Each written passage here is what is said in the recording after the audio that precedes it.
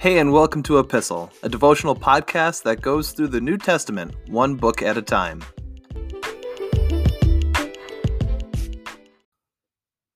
We're in the Gospel of John today, chapter 6, starting in verse 22. The next day, the crowd that had stayed on the far shore saw that the disciples had taken the only boat, and they realized Jesus had not gone with them. Several boats from Tiberias landed near the place where the Lord had blessed the bread and the people had eaten.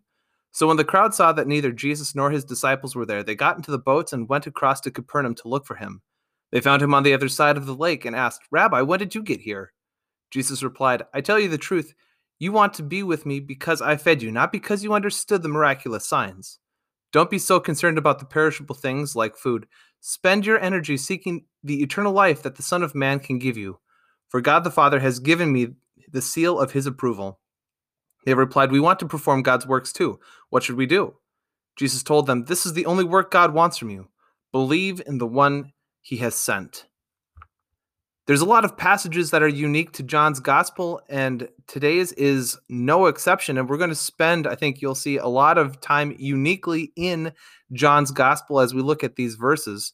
I don't know as we go through each of these sections as well. If you have your Bibles open, you'll notice the headings of each of these sections. And today's is called Jesus, the Bread of Life. And we're going to get into what is known and recognized as the first of the I am statements that Jesus makes about himself. And again, these section headings are not inspired scripture. They're put in there for the aid of our study to help break up scripture, to help us gain a more clear picture of the theme of what is being addressed. But it's interesting to note Jesus, the bread of life, and we're going to gear up there. We're heading up to it. The first I am statement, we're leading up here. Jesus, again, remembering where we're at in his ministry, has just fed the multitude across the lake. There are still people that, even though he spends time dismissing them, he probably takes a leave of absence and dismisses himself from the multitudes and goes by himself to pray. People wake up the next day, probably having camped there, noticing that the disciples have taken the only boat across the lake. Jesus did not go with them, and they start a manhunt, and they find him, finally catching up with him on the other side of the lake. They're still wrapped up with what Jesus has done, multiplying the bread and the fish. And can you blame them? I don't think you can. But in light of all of that, Jesus makes this interesting point in verse 26 that they missed the point of the miracle. Not just this miracle of the multiplying the food, but all of the other miracles beforehand. They missed the point of what he was trying to do.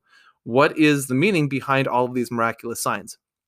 There's a very important teachable moment here that Jesus is taking the opportunity to share with them.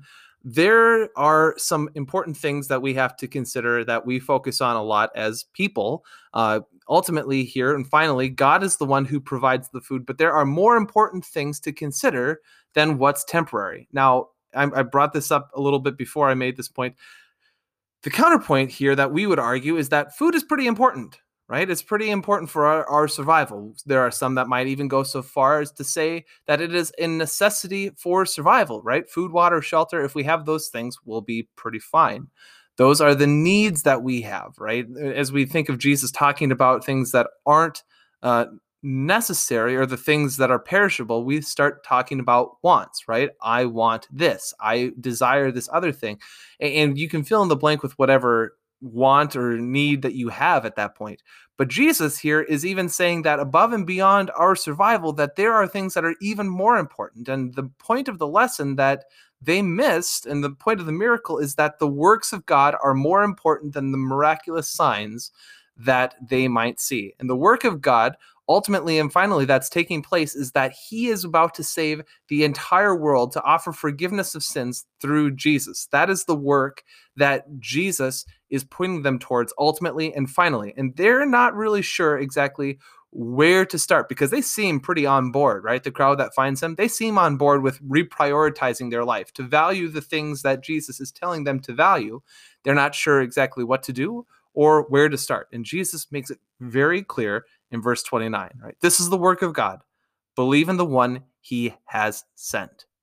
This influences, as we continue on in that belief, this influences, impacts, and guides every decision that you make from now on. As you believe that Jesus is the one God sent to save you from your sins, that changes the way you live. And it gives us a little bit of insight here as to what happens next, right? That is the first step. What does God desire for me? To believe in the one he has sent. Okay, now what?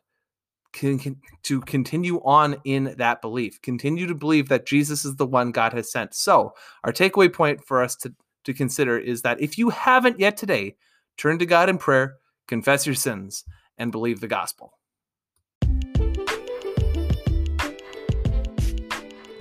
Thanks for listening to Epistle. You can find, follow, and give feedback on our Instagram page at @e_pistle. You can find all of the episodes for this podcast wherever you get your podcasts, and please feel free to share them with a friend. Thanks again for listening, and we'll see you in the next episode.